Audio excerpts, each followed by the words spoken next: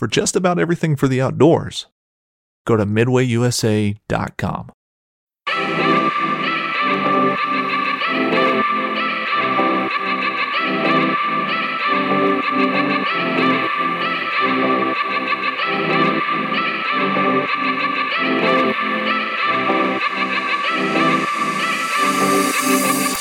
Welcome to the Fall Podcast. I am your host, Aaron Blasey, and this is episode number 99. And on today's episode, we are joined by Matt Ross from the QDMA to talk about how to start up a QDMA co-op.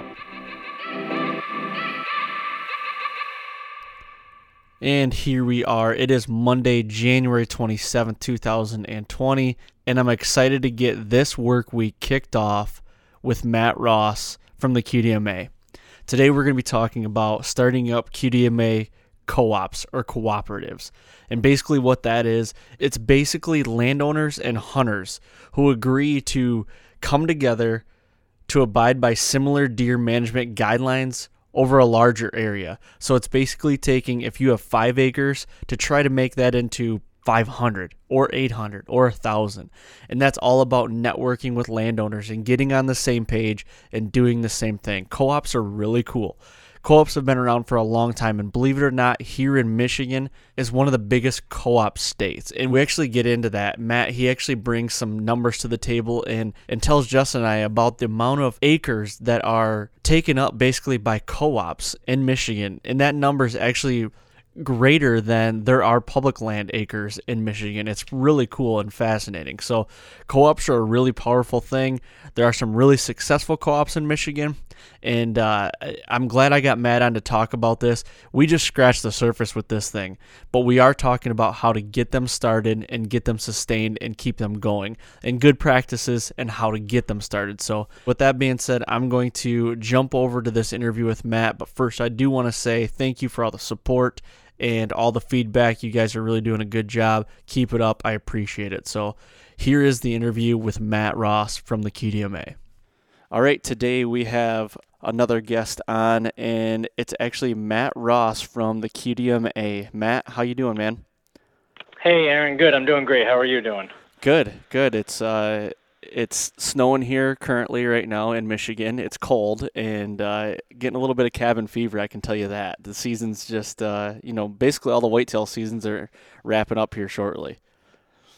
Yeah, I'm in New York where you're calling, and we had snow overnight, and it's all white outside. Looks nice and pretty. Our season's been closed for a while here in the state, mid-December actually, so we're well over a month out from having it closed. But actually, there are seasons still open, not many of them, but I think the latest seasons in the country are generally in the kind of south-central part of the U.S., and some of them go as late as mid to late February. So it's, for most part, seasons are closed everywhere. Yep, but for us, it's out. So I don't really want to travel much because I traveled all fall, so I think my season's pretty much over with.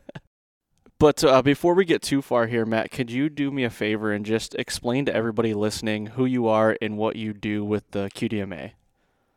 Sure. Yeah, happy to.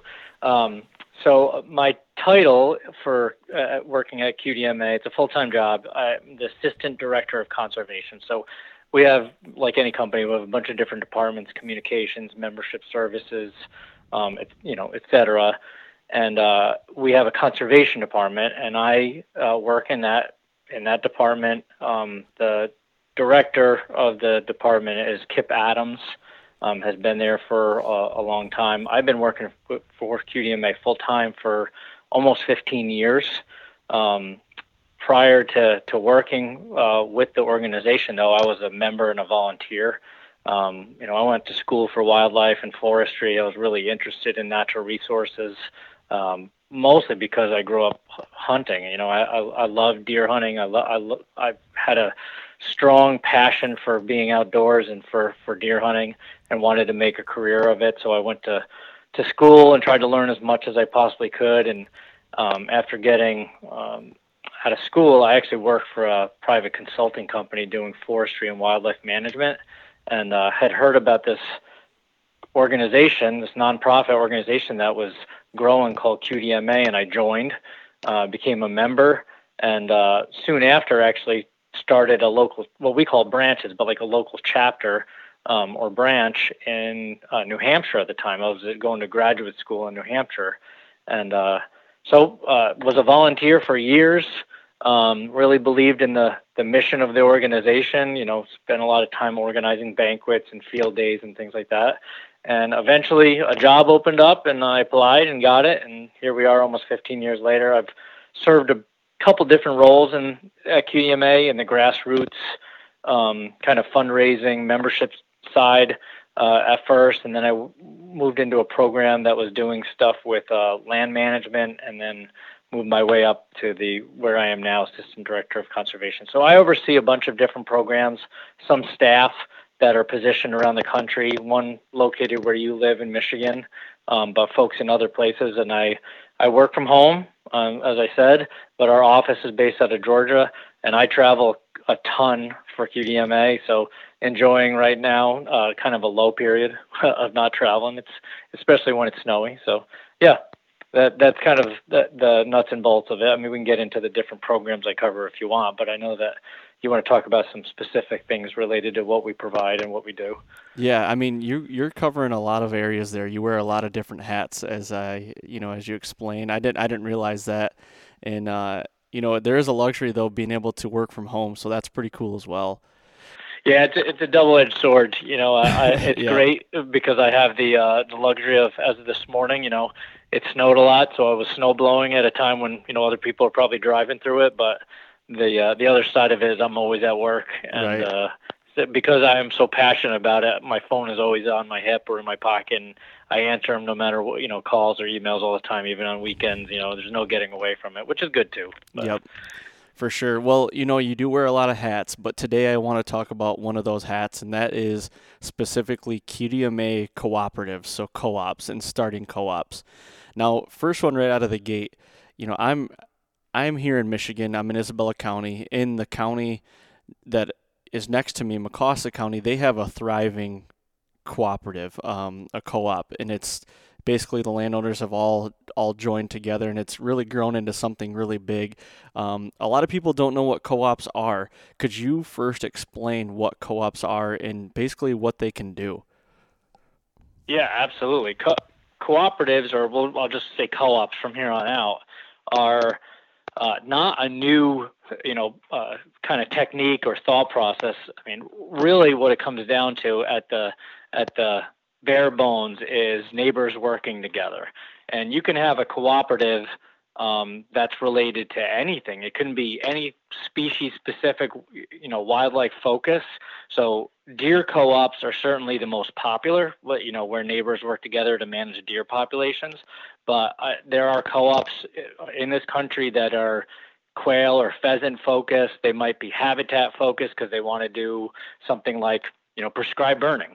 And they don't have the landscape or the footprint to be able to burn enough, but if they work with all their neighbors, they can really affect a larger scale. So anyway, it could even be non-wildlife related, but co-ops, really what it comes down to is where you might have at least two neighbors, because you need two people working together to become a cooperative, knock on each other's door or agree to work on something together. They don't provide access to each respective participant. Everybody, in the terms of a deer co-op, everybody hunts their own land. Nobody has access. It's not like free reign. But they agree to a set of principles and say, hey, listen, if we all agree to kind of practice the same type of thing, we'll have a larger footprint. And that is really what a cooperative is. They can be really formal and have names and signs. This seems kind of like a regional thing throughout the country, where you might have some states, Michigan is one of them, where they get very formalized, and you see logos and signs popped up on fence posts, and they advertise that they're present. Or they could be really informal, where it might be literally two or three neighbors, and they don't have any formal meetings or anything, but they decide to sit down around a kitchen table prior to the deer season and say, hey, what are you thinking for this year? Okay, we'll agree not to do this and do that, and handshake, and then they walk away from each other and they don't talk again for a year. So there's all types of co-ops out there. Some states are a little bit more prolific, not necessarily even being formal, but they just have a lot more of them than in others. And a lot of that comes down to land ownership patterns. Where we both live is highly private, not a lot of public land. Land holdings tend to be pretty small. The average person doesn't own, 500 to 1,000 acres. The average landowner in a lot of the northern states around the Great Lakes are 40 and 60, acre parcels or smaller.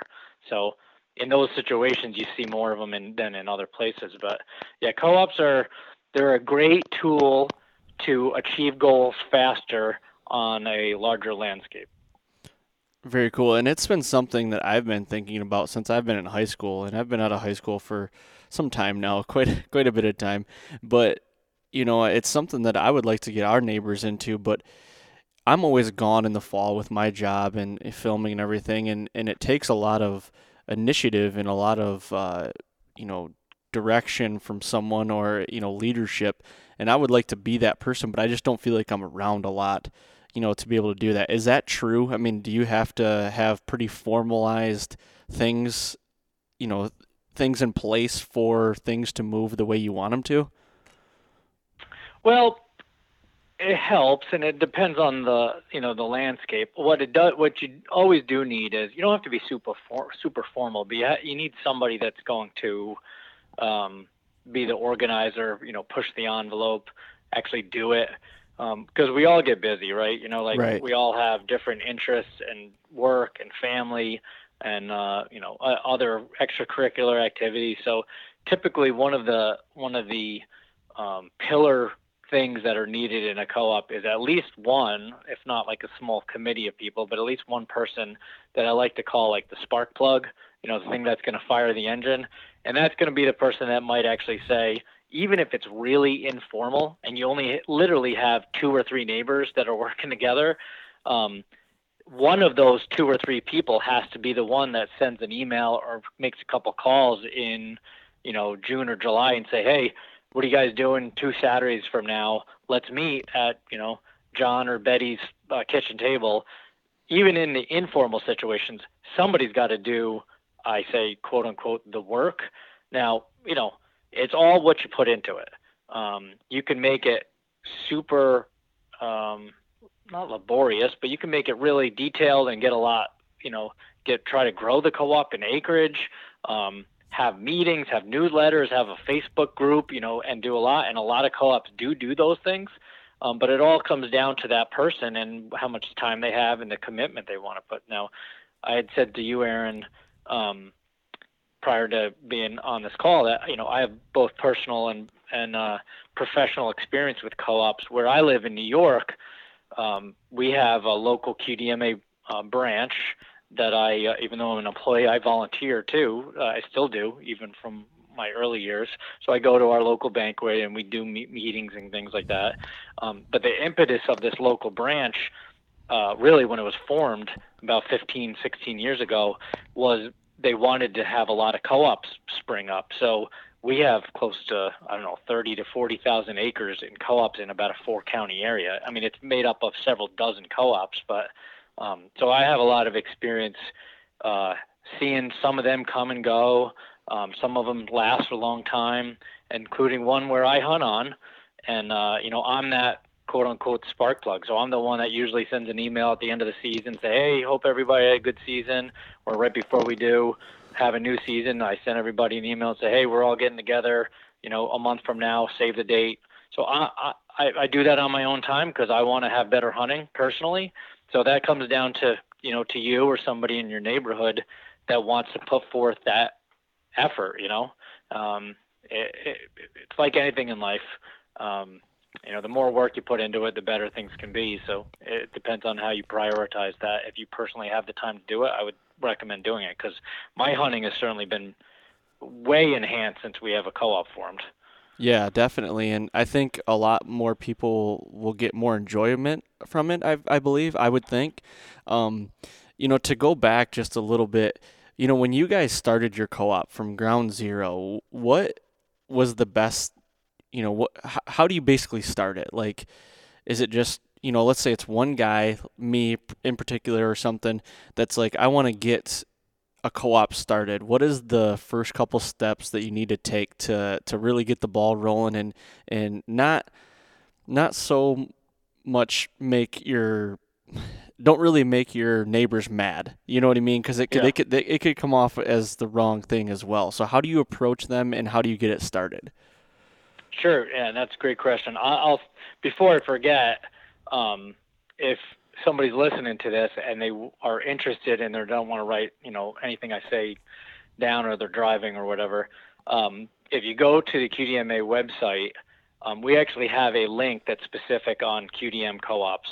And if you just go to qdma.com/co-op, COOP, there's resources there, including a video, and one of the videos is how to start a co-op. So don't feel like you need to write everything I say down. But I found one of the best ways to get a co-op started is to start by looking at a map, and start identifying properties in a general vicinity that are reasonable, realistic, that you can say, all right, if we had this block of land, whether it's between, range roads, or there might be a creek or river that goes through, and say everything west of the creek over to this highway, if we could try to target without overshooting the moon. A lot of times, depending on that spark plug and how much work they want to put into it, you're talking about the one in Michigan. There are definitely co-ops in my state, in your state, that are literally hundreds of landowners, and they can grow to 5, 10, literally 20 to 30,000 acres. There's a co-op in Maryland that is like something like 30,000 acres. So it all depends on how much. I mean, organizing that many people and all of that stuff just is kind of mind-boggling. But it all depends on locating and kind of identifying on a map a target area. And then the first thing that you would do if you're the person that's listening to this and say, I would love a co-op in my area, is to have a meeting where as many people that you can get there as possible within that focus area are invited. And typically there's a couple of tricks there to kind of help you get the co-op up and going. I always recommend to anybody I talk to about co-ops is there's likely going to be a handful of key landowners within that focal area. So, if you have like a couple square mile, or one square mile is like 600 acres, kind of focal area, there might be 2 or 3 landowners that own, 2/3 of that property or half of that property, the larger pieces that are key. If you can get them at least thinking on board ahead of time before they even show up to the meeting, pepper them with information, give them some pamphlets on what co-ops are, talk about the benefits, at least have them thinking along those lines so that when they show up, they're not truly coming in blind. That does help. Even more so, if you can identify a couple people, even if they aren't the key landowners, that are coming to that meeting that are already going to say, I'm in, that helps even more. And one of my kind of go-tos is when you hold this meeting, and you set it obviously when people are most interested in getting ready for the deer season. You could do it when the deer season ends, like right now, because they're fresh on what the season was like. If they were disappointed, if they weren't, they have that feeling fresh. Or you'd want to do it kind of when people start getting whitetail on the brain again, towards the mid to the end of the summer, where you're just about getting ready to start thinking about scouting and, observing deer from the road and all the stuff that happens that gets people fired up. So that's the time of year you want to have the meeting. And any publication or promotion or advertisement of the meeting in that focal area, you don't want to come across as owning it, as saying, listen, I am starting this co-op, or this co-op is forming, please come and learn about it, because it automatically makes that person that gets that flyer or hears about it at the local barbershop like they're an outsider. The way you want to advertise it and the language that you use is you say something like, we're exploring the possibility of starting a co-op. Come and be part of this from the beginning, because then they feel like they're part of something. If they feel like they're excluded before they even show up, you're going to lose people. So that's one of the key kind of like hot tips that I give folks is use the language you use is very important. The second tip I always say is have a third party give a presentation about deer management and co-ops there, not you, not the person that's organizing it, because then it comes from a very selfless. If you have some professional presentation being given by somebody at QDMA or your state agency, at least they're coming to hear an quote unquote expert. If you're their neighbor, they're already going to probably think, well, what's this guy know? He doesn't know more than I do. Right. So have a third party there. And then the third thing that I do that is almost my home run in getting a co-op started is when at the end of that meeting, when you get as many people there as possible, I try to pick a time that is convenient for folks. Don't make it inconvenient. If harvest season is happening, don't do it whenever the farmers are in the fields. Sometimes providing a meal of free meal even there, like a cookout, hot dogs and hamburgers, something like that, can get people there. But don't pick something that's inconvenient. Make it accessible to everybody. After the presentation has been given, though, I always like to have a printed map of the focus area that I can draw or color on. You can go to your tax assessor's office and get a black and white paper copy map of all the focal area and have some highlighters there. And this is kind of my hole in one at the end is I tell the person that's organizing it, that's trying to get the co-op up and going, is when the professional presentation is done, that's when they stand up and say, hey, listen, thank you so much for that presentation. We learned a lot more about co-ops. I'm the one that organized this thing. It's obvious I want to be part of this. I would like to get one going, and I have a map here, and I'm going to take a pen or a highlighter, and I'm shading in the property that I hunt on or I own because I would like to get this started. So I'm in. Is there anybody else in? And then if you have those like 2 or 3 key people that I mentioned earlier that are already saying verbally that they're probably going to do it or they will do it, and they stand up and they do it right after you, you might have 80 to 90% of the room be standing there that weren't privy to that. And it's just like peer pressure in high school. You watch that happen, and all of a sudden somebody says, well, if he's willing or she's willing to do it, okay, I'll give it a shot. And all of a sudden it's like dominoes falling. And you might have a couple people in the room be cantankerous and say, no, I'm not, I'm going to watch, I'm not doing this, no way. But I bet for the people that show up, you get the majority of them to sign up, because once this like community driven thing is happening, and you see people signing up, or, it doesn't have to be a contract. It's not like you're signing in blood or anything. Just say, all right, those people are doing it and they're trying it. And if I was you and I was a person organizing it, I would say, well, we're already up to 400 acres or 300 acres. Oh, we're up to 800 acres, or, just like, oh, Sally's in. I just say, and you hear that number growing, all of a sudden it's like, wow, we can really make a difference in this area. And that's a key thing to try. What I'm hearing is I'm from New York as well, Matt, and unfortunately, you and I could probably have a much longer conversation about the mentality of a lot of deer hunters up there. But I always heard this it's only a 2-year-old. If I don't shoot it, the neighbor will. Like, a co-op is getting like-minded people together to solve issues like that. Like, you're in a room and you can actually understand, okay, who's the guy saying that and who's the guy saying, no, let's grow 4-year-olds. And then you got to part the seas and then team up with the people that want to work and just kind of try to shift that paradigm or that mindset into more of a management. Right. Hearing you say that, it was it's a light bulb in my head, because I've heard that so many times. Like, if I don't shoot him, the neighbor will, or, whatever excuse they have. But it's like, come on. And that's the answer to that statement of, if I don't shoot it, the neighbor will. It also provides a platform for education, because you don't have to have a complete blanket contiguous chunk of land that's all signed up. Like, you could have a checkerboard pattern where some inside the circle are out, you know what I mean? Where they might say you have non-participants, but you know what? Those people are going to benefit from it. It depends. It's glass is half full versus half empty. Some people might look at that and say, well, that's not fair. That guy's going to benefit from all of our hard work. And I look at it and I say, you know what? He is going to benefit, or she is going to benefit from it. And I'm not going to let him forget it. And every year we're going to have our meeting, and I'm going to invite him again and say, hey, listen, you really should be part of this. And at some point, that person's going to see a great deer or shoot a great deer, and there are going to be rare samples or examples where somebody might just hold out forever and never join you. But Right.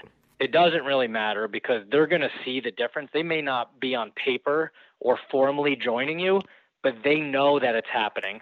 So every year we have people around us where we send an invite and say, hey, and in one case, I know some folks that are like, co-op, not managers, but the guy that's like doing all the organizing will even send their harvest stats or even trail camera pictures to people and say, hey, here's what we're shooting.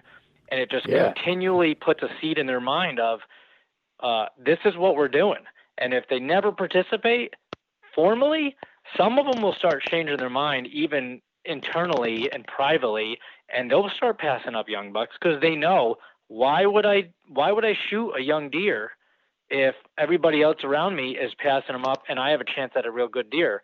Now, yeah, everybody has that neighbor, and you're going to have some neighbors that just do whatever they want, and they'll hunt, in a different way than you do, and they will shoot yearling bucks and all that stuff, but that doesn't matter. Don't focus on that. Focus on all the positive stuff. And Justin, Right. I mean, being New Yorkers, I can tell you, automatically, New York is getting better.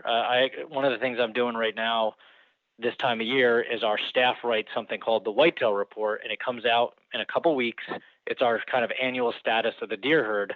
And, we track how many yearling bucks, 1-year-old bucks are in the harvest. And I'll just, without releasing the exact number, I can tell you, you're going to see a record-breaking number this year. It's never been hit before in the country.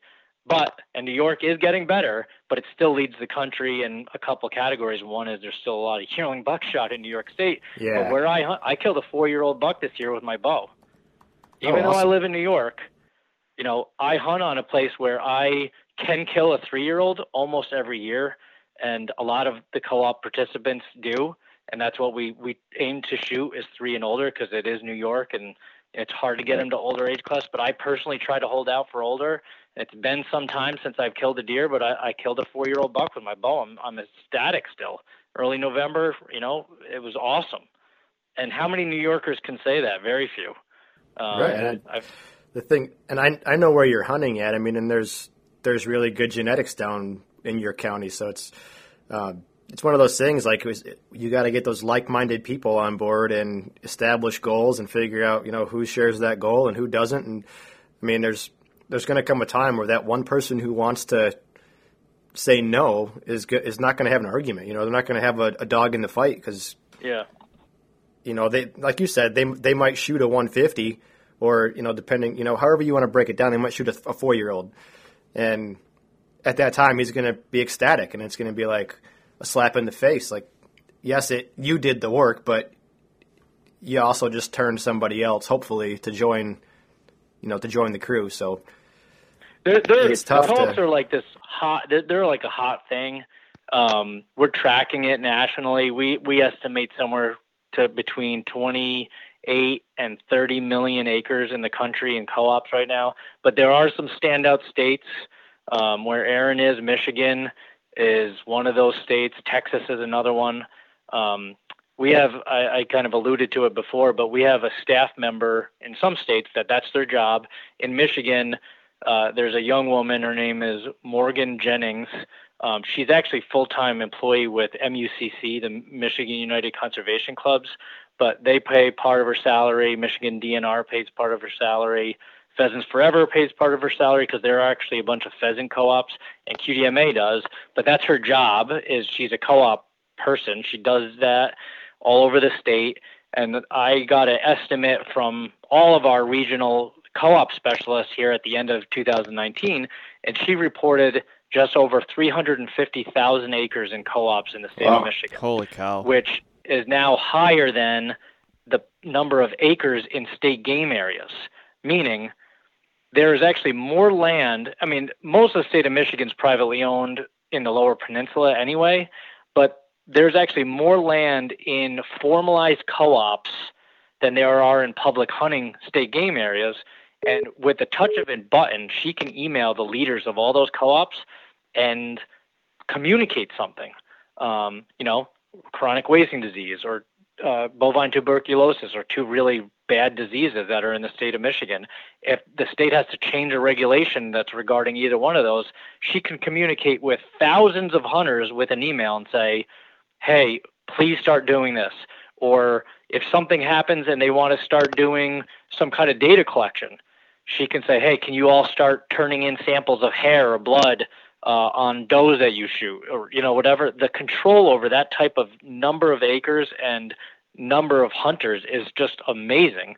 And Michigan is one of those states that you drive around and you see QDMA logos on signs that say the word co-op everywhere. It's almost like QDMA owns a third of the Lower Peninsula, but we don't. I mean, it's just all community-based volunteer, that neighbors working together. That's what it is. People that knock on each other's door and say, hey, let's work together, which that's what this country was built on, right? I mean, it's kind of amazing. Deer bringing that kind of neighborhood effort together is amazing. Right. Now, does it matter how much land you have access or own or hunt on to get one started? No, not at all. I mean, I know people that are in co-ops. There's a co-op here in our state that's close to 5,000 acres, but it's well over 100 landowners in it, and there are people in there that have 5-acre and 10-acre parcels.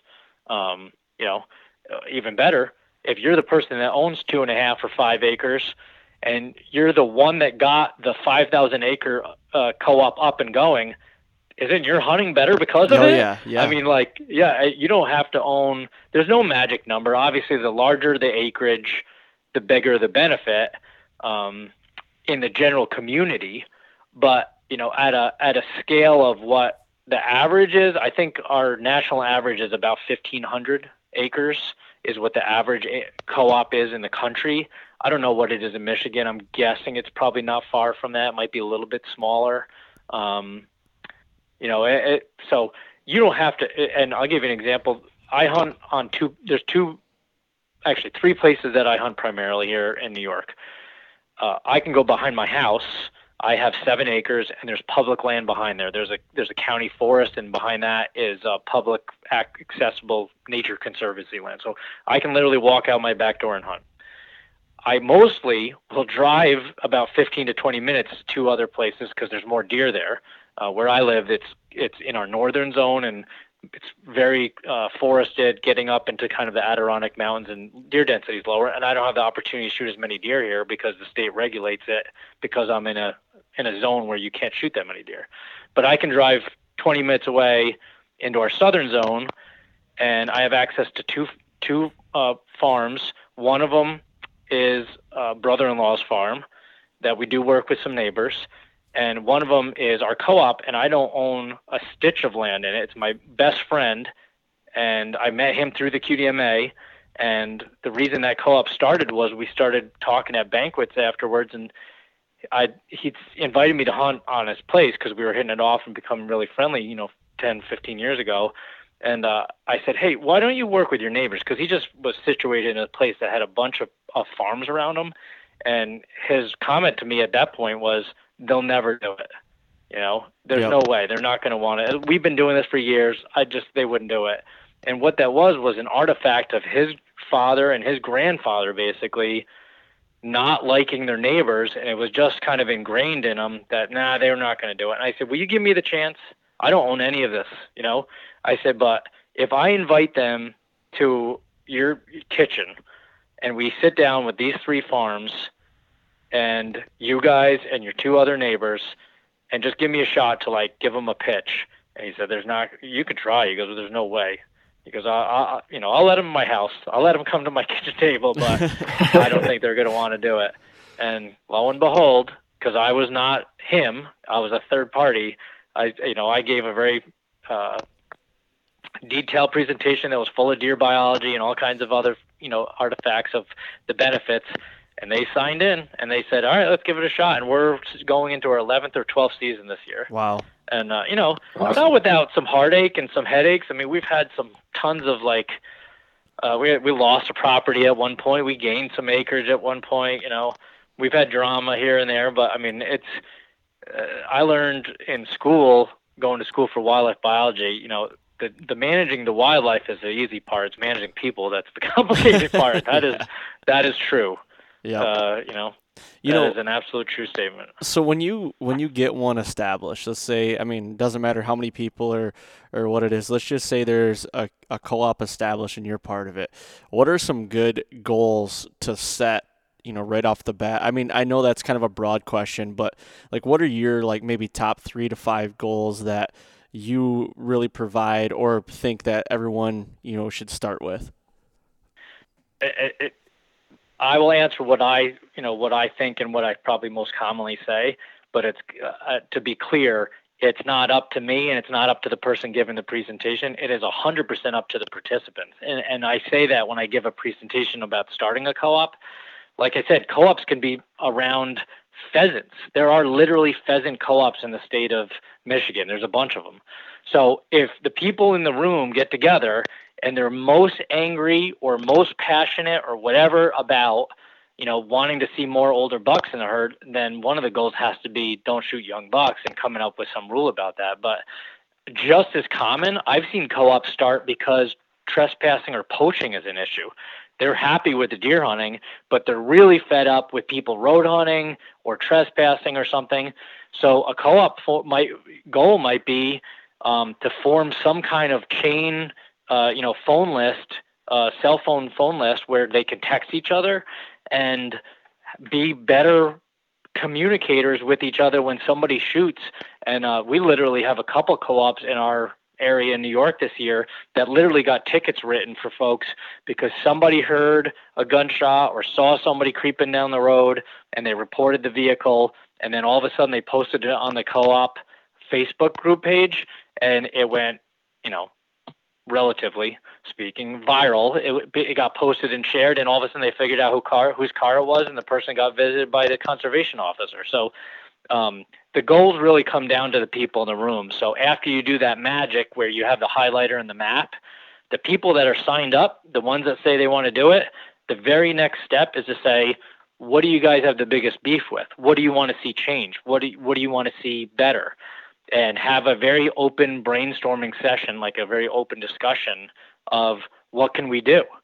And if, it's not going to be unilateral, 2/3 of the room are probably going to want one thing, half's going to want another, you're going to have overlapping goals, but that's what should be identified. Now, typically on a deer herd side, generally co-ops are formed because they want to see more older bucks. That's the most common. And what I tell people, I gave a presentation at a national conference about co-ops a couple of years ago. The reality is dangling a carrot in front of a rabbit works, and the same thing with deer hunters. If larger antlers make people do something, meet each other, talk to each other, shoot more does, that's a big one. A lot of state agencies want to see a higher doe. Your state, Aaron, is one of them. Michigan is, I hate to say it, but in the bottom, atrocious with the doe harvest in areas where they need it. You guys need to shoot a lot of deer in places, and a lot of hunters generally just don't do it. And if the carrot dangling in front of the deer hunters to shoot more does is to have bigger antlers, dangle that carrot. You know what I mean? Just say, hey, listen, if you do this, these are the things that are going to be better. So generally on a deer side, it's see older bucks, maybe obviously shoot them, but being able to see a higher representation of older bucks in the deer herd would be one. Reduce deer density. A lot of times you'll have farmers come to co-op meetings, even if they don't hunt, but they come because they have deer damage issues. And if you can get them to show up at a meeting and say, hey, listen, we're going to rally the hunters in the area to shoot more deer, they'll come and they'll sign up their 100 acres or 500 acres or 1,000 acres and say, listen, if you guys start shooting more does around here, I'm in.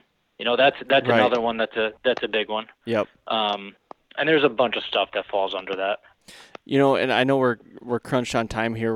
We're coming up to the end, but I do want to sneak this last question in here possibly. And, a lot of people, they probably think like, how long should a landowner or co-op member commit for?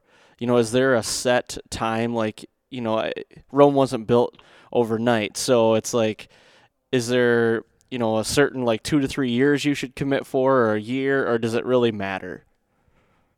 Yeah, it does matter. What I guess, and it depends on the goals. Obviously, if you're trying to see an increase in older bucks, you got to give them time to get there.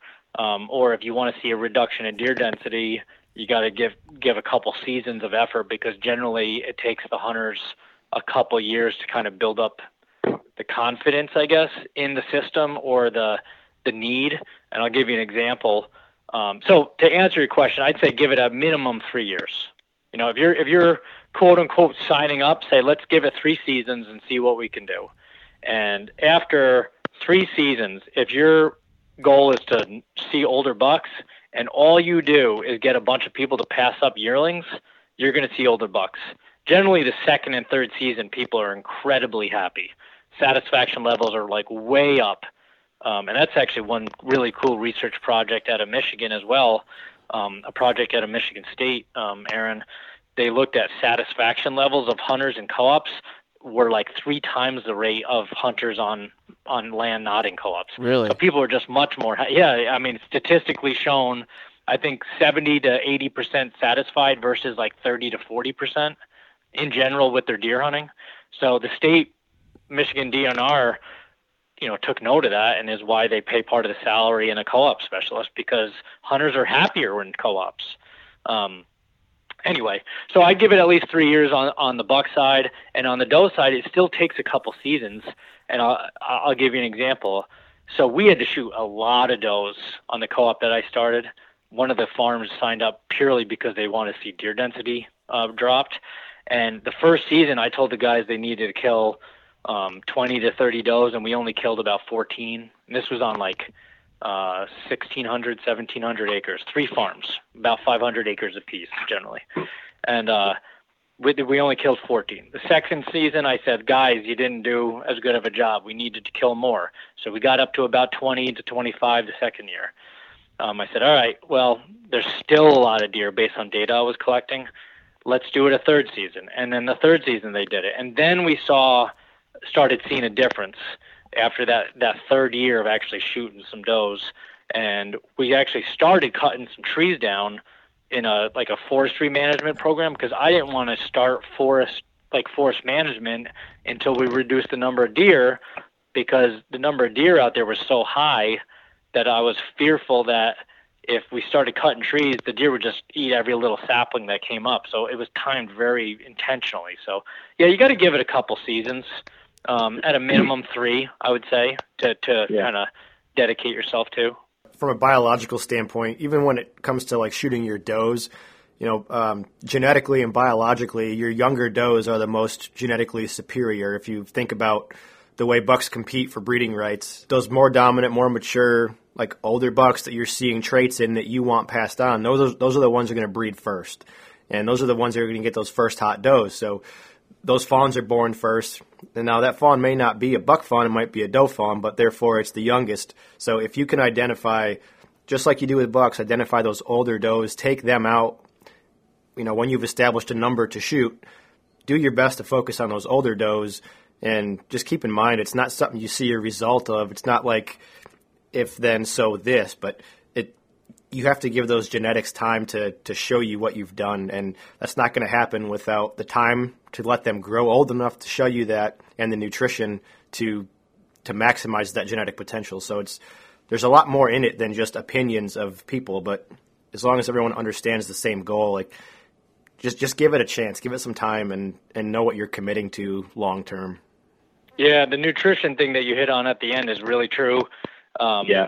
There's a really cool research where they took deer from parts of one state that were really in a part of the state that was not very productive. So, poor soils, not a lot of nutrition in that area. And they took a doe from there and brought her to a place that had a lot of good food, or actually offspring from her fawn.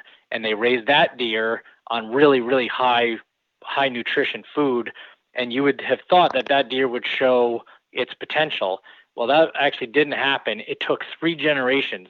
So that fawn gave birth to another fawn, and then that fawn gave birth to another fawn. And it wasn't until the 3rd generation of being fed really good food that showed where deer started actually meeting their potential nutrition. So there's like this lag effect from all of that. Yep. And older does are actually, they're not genetically different, but they are better mothers. That's one of the other things too. If you're trying to reduce deer density, if you could try, it's very difficult, almost impossible to figure out which does are the oldest.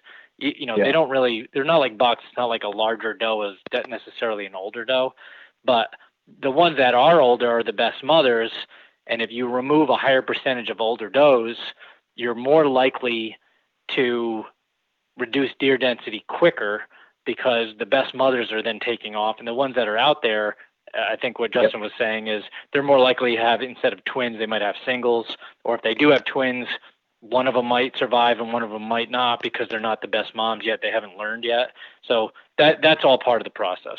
And we're kind of going down a biological rabbit hole. Yeah, that's a different conversation. Well, you did spark one thing I do want to ask before we do wrap this up, and we will wrap it up after this one, I promise. And this is something I want to do on my farm as well, because I'm trying to figure out what the deer density is on it, and I've been trying to do it for the last 3 years. So what is a practice that any landowner or hunter out there, hunting a piece of property, what is some good practices to be able to figure out how many does and deer you have on your property, and how to come up with that number and how many does you do need to shoot? Yeah, there's a couple really good techniques. Anybody can do them. I'll plug our website again, and if you go on to QDMA.com and just type in my name into like the search engine there, you'll probably see some of the articles I wrote. I've written 3 or 4 on exactly what we're talking about, like how to know how many does to kill, when you kill too many. I actually put a worksheet up where you can actually fill some stuff out, and it's got hyperlinks, and it tells you, when you need to increase or decrease your doe harvest. So try to find that on there. But the 3 easiest ways to do it are either a baited trail camera survey. Now, where we both live, Aaron, we can't because we live in states that don't allow baiting. Right. Currently, I know there's some stuff going on in Michigan right now as we speak, but yep. I can't put bait out, and I can't put a camera on it. So you can do camera surveys that are unbaited, but scientifically they have not been kind of proven yet to show good numbers. So I don't do that because I can't bait, and I don't feel like I can get good data off of just putting a camera out. So the other ways that I do it, if you can bait, I'd say a baited camera survey is the way to go. It's relatively easy. You do it at the end of the summer, and you can get a deer density estimate and some other things from it. I instead will, in the spring, so usually around late March, mid-April, that time when the snow's off the ground up here, I will go out and do a pellet count browse impact survey. Those are the other 2 methods, and I do them every year. Well, every year I have these transects, so I basically pick a line in the woods, and I walk that same line every year, and every 100 feet I stop and basically count deer crap in a 4-foot circle, and every other year I do the same transects, and in addition to doing the deer pellet count survey, I assess how hard the deer are browsing the vegetation around, and I chart that over time. And it's basically a couple hours of walking, and I'm out there shed hunting that time of year anyway, so I use it as an excuse to go shed hunting, and you can use that technique to assess deer density as well. Those are ways that I do that here in New York. But I would recommend, there's a bunch of different things and resources on QDMA's website you can learn that from. And actually, in Michigan, Aaron, the MUCC QDMA employee that I mentioned earlier, she holds workshops on how to do some of that stuff. Very cool. Because what I'm going to do is I might even reach out to her, or I'm definitely going to put some links into the show notes for all this stuff as well, for people to be able to go to QDMA and find some of these articles. So, I know we got to wrap it up right now. We're up on time here, but we got to a lot of questions, but not all of them. And maybe we can do this again just to kind of, keep going with this. And I might actually reach out to our listeners and ask, if they're interested in a co-op, what they want to know as well. And we might do a Q&A on that. So that might be something in the future we do. But I do have to say thank you for coming on and doing this. And I really appreciate you doing it. Yeah, my pleasure, Aaron, Justin. I really, enjoyed enjoyed the time speaking with you. If you guys ever need anything else, let me or QDMA know. And kind of a last plug before we have to bail is, I'll encourage folks to go to QDMA's website if you're interested in co-ops and just look at it's under the conserve menu. You'll see a thing on co-ops. You'll probably get a lot of questions answered right there. I mentioned earlier, we do have actually full-time employees that do this as a living for free. If you live in Alabama, Missouri, Michigan, some other places, you can contact our co-op specialists and they can come help. They'll be the person that gives your presentation. So you got to organize it. You get somebody, get a bunch of your neighbors together, but they will show up and reach out to them. If you guys want to do a part 2 or a Q&A, either I can be on there, which I'm happy to do, or you could reach out to some of our regional folks and talk about their successes and what they do, because that's what they do, and they're really good at it. And lastly, if you're a deer hunter and you're not a member of QDMA, I really encourage everybody to join. That's kind of how I started my journey. I became a member. It's a great magazine. I get it. But for not much money, it's $35 a year. You're part of this really great movement of promoting good deer management and healthy deer. And I'm super passionate about it and have been for a long time before I was an employee. So it's coming from the heart. So I hope you guys are QDMA members and your listeners all become one too. Awesome. Yeah, and I'll put a link to that stuff as well to become a member in the show notes, and hopefully we can get some people on board there. Awesome. Thank you. Awesome. Thank you, Matt. And again, I greatly appreciate you coming on and doing this. And we'll stay in touch and maybe be able to do this again. Perfect. And there it is. I want to thank Matt for coming on and doing this. And this won't be the last one we do one with Matt. He's a wealth of knowledge. He's got a lot of data that backs up his facts and his philosophies. So it's pretty cool to have him on here and really get into the weeds with this stuff. So we're going to get him back on, and we're going to talk about some more stuff with co-ops and just herd management in general. So I appreciate you guys, again, supporting the podcast. Don't forget, go over to wherever you listen to the podcast, leave some feedback, leave a 5-star rating. It's greatly appreciated. So thanks again, guys, and we will see you on the next podcast.